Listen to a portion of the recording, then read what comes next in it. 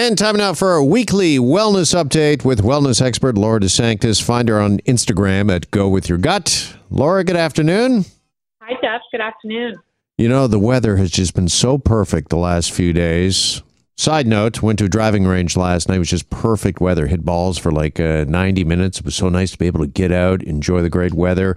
But when it comes to summer, we usually talk about things like dehydration, but this week, you actually want to address summer bloat, Laura. Yeah, summer bloat and how to get rid of that water retention in the heat.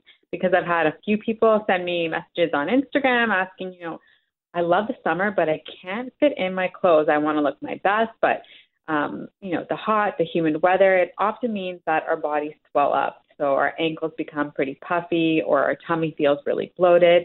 And a lot of the time that's due to water retention. Now, I'm not going to knock the hot weather. I'm a big advocate. I love it in the summers in Toronto, the hot weather. But what happens is to our bodies is that we tend to increase fluid retention. So how do we get rid of that, that bloat in our ankles, that bloat? Sure. Yeah, just before we get to that, let me ask you, though, why do we bloat and retain water in the summer? Because I would have thought it would be the opposite, that we're sweating so much in the heat that we're losing water. Yeah, I think I agree with you, Jess. I think a lot of people think that initially, but what happens is that the heat causes our blood vessels and our capillaries to expand and dilate, which means that there's going to be more fluid that fills in the spaces of in our body tissues. So the result is that you're going to have bloating, usually in your abdomen or your ankles or your feet. And that's because of these blood vessels and the capillaries expanding and dilating due to the heat. Okay, so it's not all the beer I'm drinking this summer then. It's my capillaries. I was just getting to that point. I know a lot of people are going to hate me for that. But, I mean, the beer for sure is going to increase the bloating, the gas, a lot of alcohols, a lot of sugary drinks. Now, I know a lot of people love to have their summer cocktails. But, again, you pay attention to how much sugar is in those drinks because often we overindulge. And that causes a lot of water retention. We overindulge in the chips, the Cheetos, a lot of the snacks with the salt in them. So be careful with that, and especially with the alcohol, because that will definitely affect our digestive system, but it will also cause heartburn, indigestion, and again, create the gas and the bloating. Okay, I'm just typing a note to myself. Everything I love is bad for me. Why? Why? Summer. So the cocktails, the fizzy drinks, I mean, again, everything in moderation, right? So you definitely want to stick to water to reduce the fluid retention, but a cocktail or a fizzy drink outside, I mean, have that in moderation, but the alcohol for sure and those carbonated drinks are going to increase the symptoms of the bloating and the gas for sure. Okay, if we are feeling bloated, we got summer bloat, what can we do about it?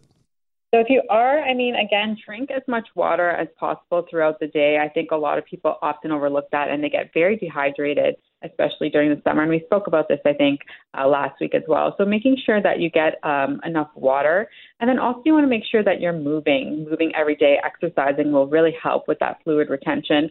But then when it comes to the foods, I really like, and I stick to chamomile tea if you want to sip on that in the morning or at night. That's something that can really help with reducing, I guess, a lot of the bloating. But bloating-fighting foods, believe it or not, are the sauerkraut, the kimchi, the kefir. These foods are rich in probiotics, so that is really going to help with reducing bloating.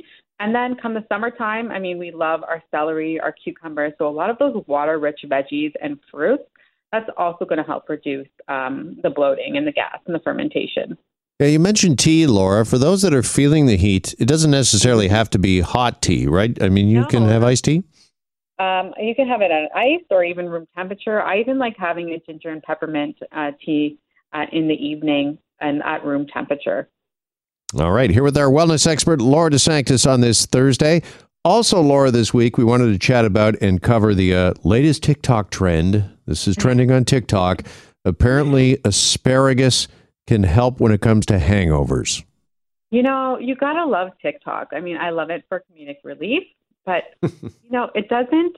And I mean, I haven't tried this experiment, so I can't say firsthand, but I don't believe that it is a cure. Asparagus is a cure for a hangover. So there's one study that was published in 2009, and I guess this TikToker stumbled upon it.